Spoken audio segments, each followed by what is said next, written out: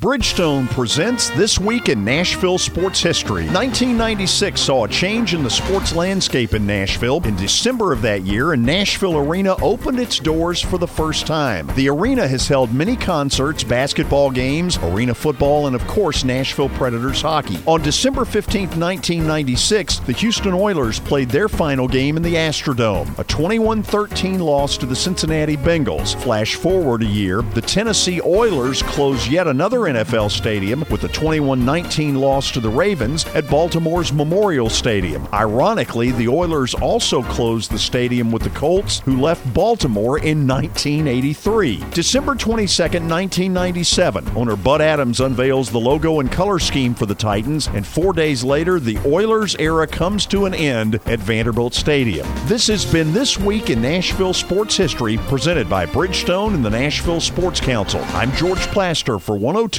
The Game, ESPN Radio, Nashville.